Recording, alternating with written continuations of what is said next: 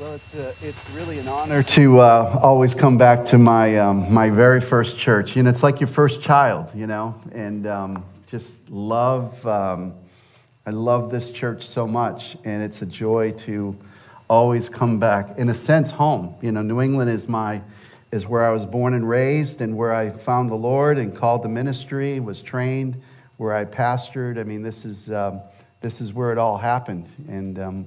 Started in Burlington, Vermont with my father-in-law as a youth pastor. Then I pastored youth pastor in Nashua, New Hampshire, just down the road. And took a little trip to Roanoke, Virginia for about a year and a half. And then the Lord called Jane and I here in 1993. That's 30 years ago. Think about that. 30 years ago, this year, Jane and I loaded up. We were just the two of us. And we loaded up our U-Haul, and we drove from the parsonage in Roanoke, Virginia, at the Eastgate Church of the Nazarene, to come and pastor here at the Concord First Church of the Nazarene. That was the name before you moved here to Loudon. And, as I drive by that little church on Rockingham and Donovan Street, which just down the street, your parents lived, Bob, and, it was just... I go by there today, just this week I drove by there a couple of times, and I was like, that's a miracle what happened there. It really is. It's beyond anything that I could ever imagine or dream of. It was beyond anything that I could think. You know, we had like 18 parking spaces, and in the wintertime with the snow piles, they would just literally park up and down both sides of the streets.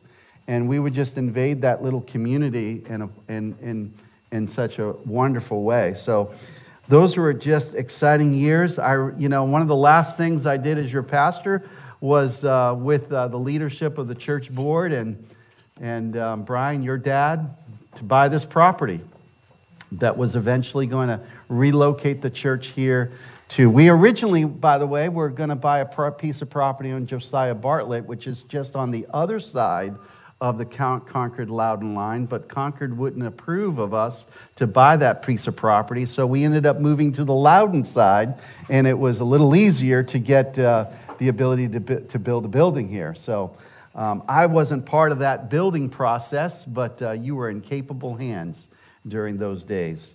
I was thinking about, and Pastor Eddie, I just want to tell you, I'm just so glad you and your wife and your family are here, and just been so impressed by you and I think you've married way up, man. I mean, you're like me. I mean, just like, whew, so whatever you can do to let her lead, you are doing a good job because she is, and your girls are amazing, and your little guy, full of energy, is an amazing as well. So, hey, one scripture this morning. Go to Matthew chapter 16 today.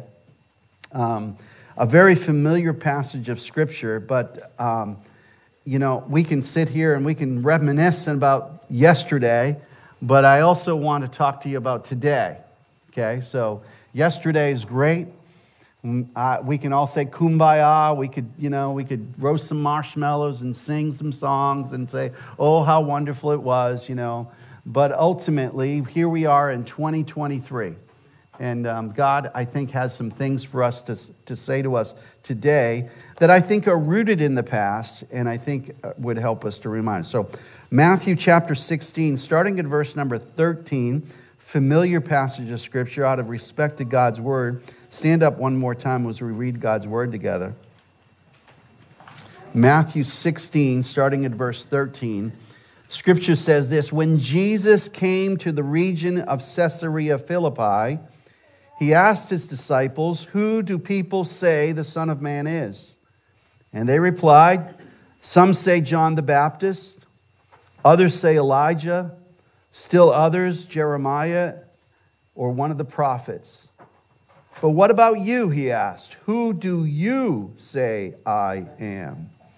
And Simon Peter answered, you are the Christ, the Son of the living God. Jesus replied, blessed are you, Simon, son of Jonah, for this was not revealed to you by man, but by my Father in heaven. And I tell you that you are Peter, and on this rock I will build my church, and the gates of Hades will not overcome it. I will give you the keys of the kingdom of heaven, and whatever you bind on earth will be bound in heaven, and whatever you loose on earth will be loosed in heaven. Then he warned his disciples not to tell anyone that he was the Christ. Father, thank you for your word and a reminder of the foundation of every church, but the foundation of this church, built on the foundation of those who have proclaimed that Jesus is Lord. Thank you, Lord, for this time together with this wonderful congregation, for this wonderful pastor and wife, and for family and friends, Lord. We just praise you today. We love you with all of our heart, and we want your will to be done on earth as it is in heaven. In Jesus' name, amen. You may be seated. I read that scripture to you because I was just, as Pastor asked me to share this morning, I didn't really come prepared to do that, but as I prayed and I was thinking last night, I thought to myself, I just want to remind you that this is his church. It was never my church, and it's never going to be his church. We are just stewards, pastors, for a short amount of time. The church was here before I got here, and the church has been here after I left, and the church was here before Eddie got here, and the church will be here after Eddie leaves. Amen? God has been faithful. This is Jesus' church. Amen? He is the Lord. He sits on the throne. He is the one who deserves all praise and honor and gets all the glory. We do not worship pastors. Amen? And I'm just a mortal human, just like anybody else, and just like Pastor Eddie. We just serve our Lord Jesus Christ the best way we can. And Peter, on his testimony, he said, "Who do you say that I am?" And I want to tell you, I say that Jesus Christ is the King, the Lord, the Savior of the world. And without him, we're lost. And in 30 years, when you think about it, in 30 years' time, in 1993, we were using an overhead projector.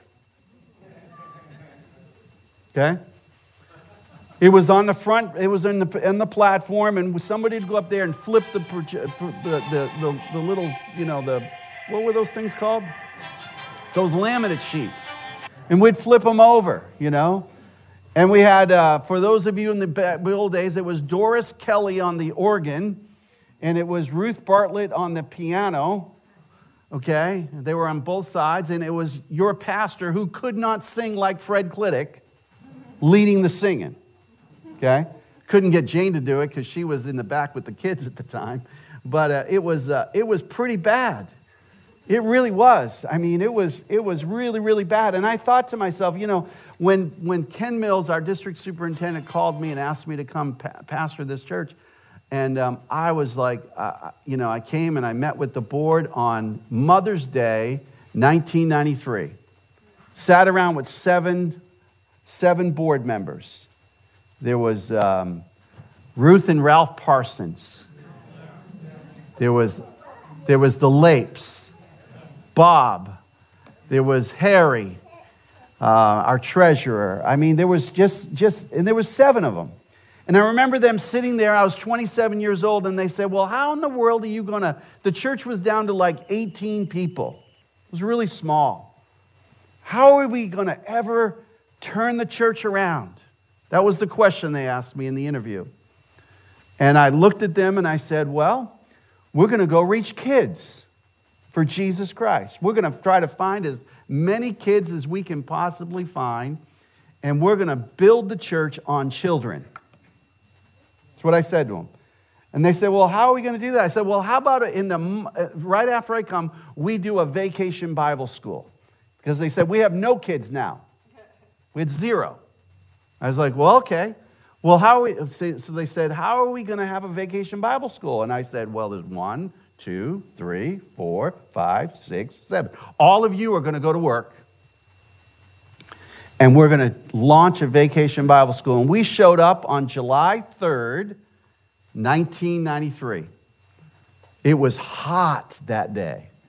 We pulled in with our U-Haul, and Bob was there to help us unload, and Ralph Parsons was there to help us unload, and I think Ruth was there. And I thought they were going to have a heart attack unloading this stuff. I was like, slow down. I don't want to do a funeral my first service. You know, it was really tough. And we moved into East Side Drive, the parsonage over here on East Side Drive. And we moved in. And 1 month later, we launched a Vacation Bible School. We did it on Sunday, on Monday, Tuesday, Wednesday, Thursday, and Friday nights. And we recruited everybody. I was a youth pastor in Nashua, so I knew some people. So I called up everybody I knew from within a 50-mile radius to come help us put this VBS on. And that year, we averaged 40 kids that night. Now, we had 0. So we went from 0 to 40 kids, and then we had Doug Boquist was in town. He was at the campground, and he came over on Sunday, and we had a huge rally. It was like 120 people with all the kids. Now remember, we're running less than 20, so in one boom, we went to 120, and we had this like fun VBS, exciting, just, you know, they threw pies in my face, and we threw water balloons at each other, and we just had lots of fun. We sang songs, we taught the word of Jesus, and families got reached. And then by September, this is July now, August we had the VBS, by September, we launched Sunday school again.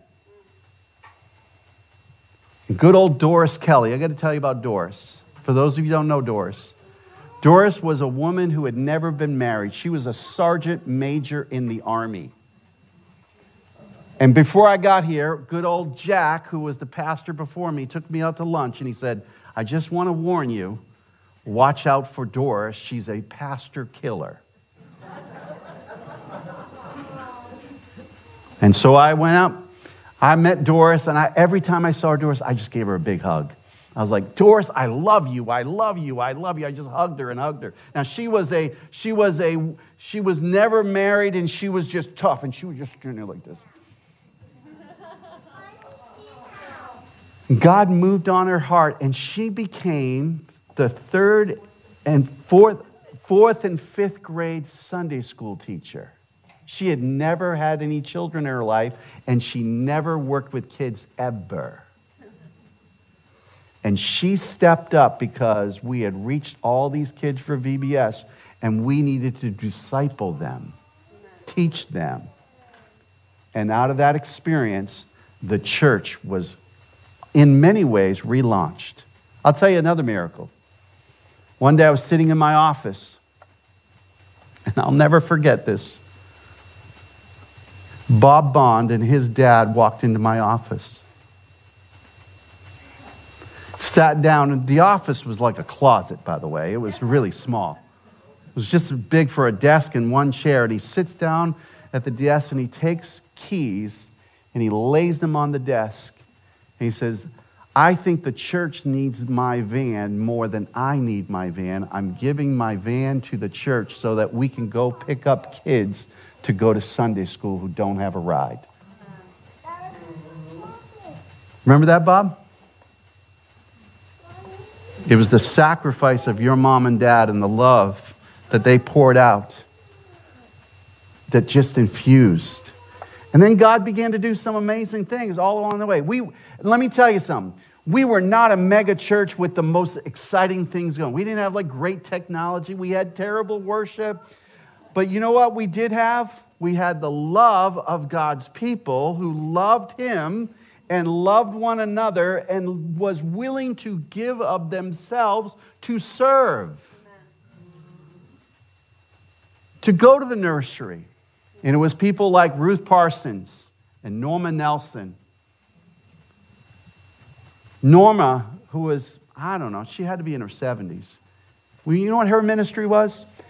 For every young mother that came into our church, she would go and she would spend the day at the mother's house taking care of her kids so the mother could go out and do anything she wanted to do. She just ministered to young moms. She loved our kids and loved so many others. Back in those days, we had Sunday morning, Sunday school, Sunday night, Wednesday night. Remember those days? It was just after I left here that we stopped Sunday nights. I did too when I went to Ellicott City.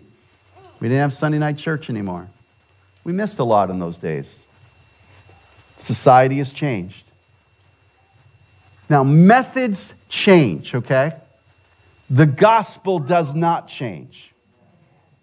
I will build my church. In 2023, he will build his church just as much as he did in 1993, in 1923, in 1823, in 1723. The gospel still goes forward. It's the word of God. It is living and active and sharper than a double-edged sword.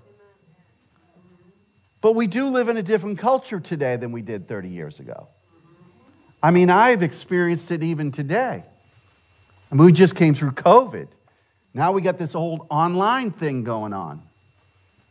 I got more people watching online than show up on Sundays. It's much easier. But it's not the way of the Lord. Online should be only there for those who can't come or who travel or occasionally not well. Because the church needs to come together. Amen. So I tell you all that because I just really believe. Now I don't say about children's ministry just because of what happened here. I believe everywhere I've been in 3 churches. I've been here. I was in Ellicott City for 17 years. Then I had a wild hair day one day, and the Lord sent me to Michigan as a district superintendent for 3 years. And then the Lord led me back to pastoral ministry. I'm now in Bakersfield, California. In all 3 churches, children's ministry has been the foundation of every single one of those churches. When we went to Ellicott City after the Lord led us to leave here, and I look back in those times, it was about a year before I left here that the Lord told me to leave here. I didn't tell you guys that, but I was driving home one day and the Lord said, "You're done." And I was like, "I am?" It's like, "Yeah, you're done. You've done what you're supposed to do. You're going to move on." And I was like, "Really, Lord?" And it was a year later that the Lord led me to Baltimore, Maryland. And little did I know I'd be there for 17 years. But when we got there, the children's ministry wasn't really healthy. And so what did we do? We reinvested back into the youngest generation, back into the youngest generation, back into the youngest generation. And what did God do? He took that church and did amazing things through it. Grew it, planted other congregations out of it, and we just continue to always reach the youngest generation. VBS was always a foundational summer event for us in every church we have ever pastored. Some people say, "Well, that's old. It doesn't work anymore." Yes, it does. All hands on deck. Everybody, young, old, if you are breathing and living and you don't hate kids, you work in kids ministry. If you'll make that the foundation, God will renew everything you're doing all over again. Why? Kids bring young parents. Kids reach kids. Kids are in the school systems. They're in the public school systems. They're all around you. There are women who are walking around Loudon and Concord right now with babies in their wombs who are going to be born at Concord Hospital who do not know Jesus. Your mission is to reach them. I will build my church, and the gates of hell shall not prevail against it. I still believe with all my heart the greatest method of evangelism is children's ministry. And so, roll up your sleeves, get off your rear end, and go to work. Amen? And if you'll do that, I really believe with all my heart, you'll get back to the place where you're having double services again. You'll get back. You got a great leadership. Look at this front row, folks, guys. You got families. I mean, when you get older, you know, they always say that our greatest influence is connected to within 10 years of your age. So when Jane and I got here, we were 27 and 28. So that meant we could go down to like 17 and 18-year-olds, and we could go up to 37 and 38-year-olds. Now I'm 57. Okay? 57 years old I am. And then sometimes I feel like the younger generation is so far removed from me that I have to be even more intentional about it than ever. It was natural then. When we had little kids like this, we had all three of our kids here. We're connected to young kids easy because we had things in common. So you got a young pastor, you got a young pastor's wife, they've got young children. Come alongside them, serve in kids' ministry, make it the best of the best that you can do. Doesn't have to be Disney World. You know what it has to be? It has to be people who love them, who are prepared, who are willing to laugh, to cry, have fun, and share the love of Jesus. If you'll do that, God will do a miracle again in your place. Amen? Believe it, believe it, believe it, believe it. So, good to have our general superintendent here. God bless you, my friend. Do you guys know who this is? God bless you. I just looked out. He was my mentor when I became a DS in Michigan. He was my first GS. Came alongside. We watched a soccer game together.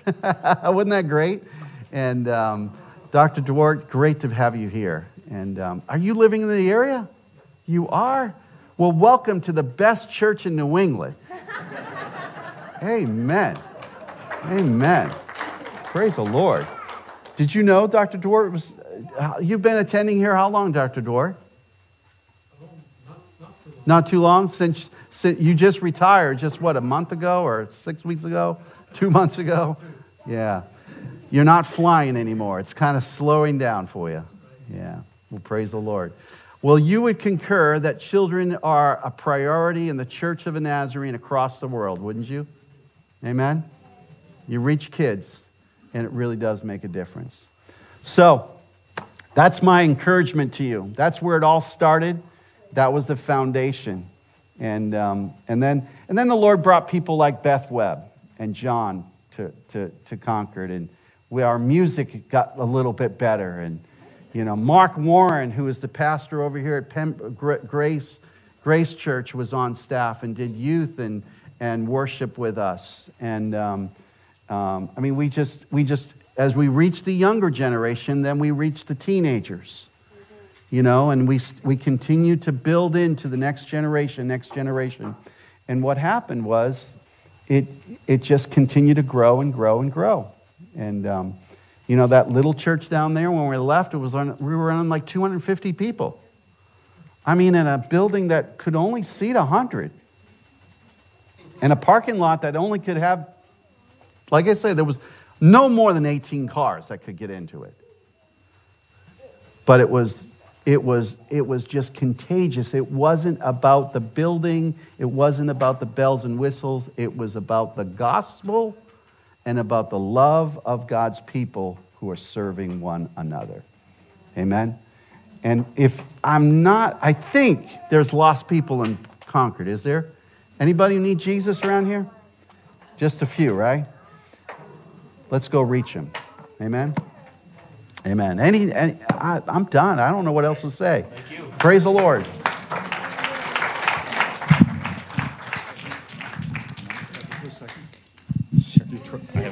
I want to ask him if he trusts me.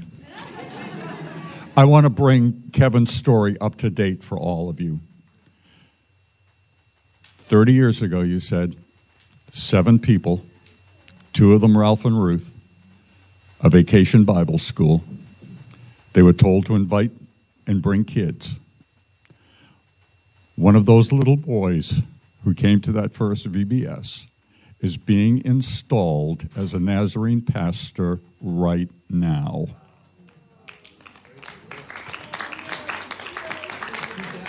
Brian Case. He is being installed in the Haverhill, Massachusetts Church of the Nazarene this morning. A church that has 0 children in it other than Brian's 2 little twin boys. And last night, Brian started something for kids. They did a trunk or treat to invite children from the neighborhood to come. I'm looking forward to hearing how successful the Lord made it, aren't you?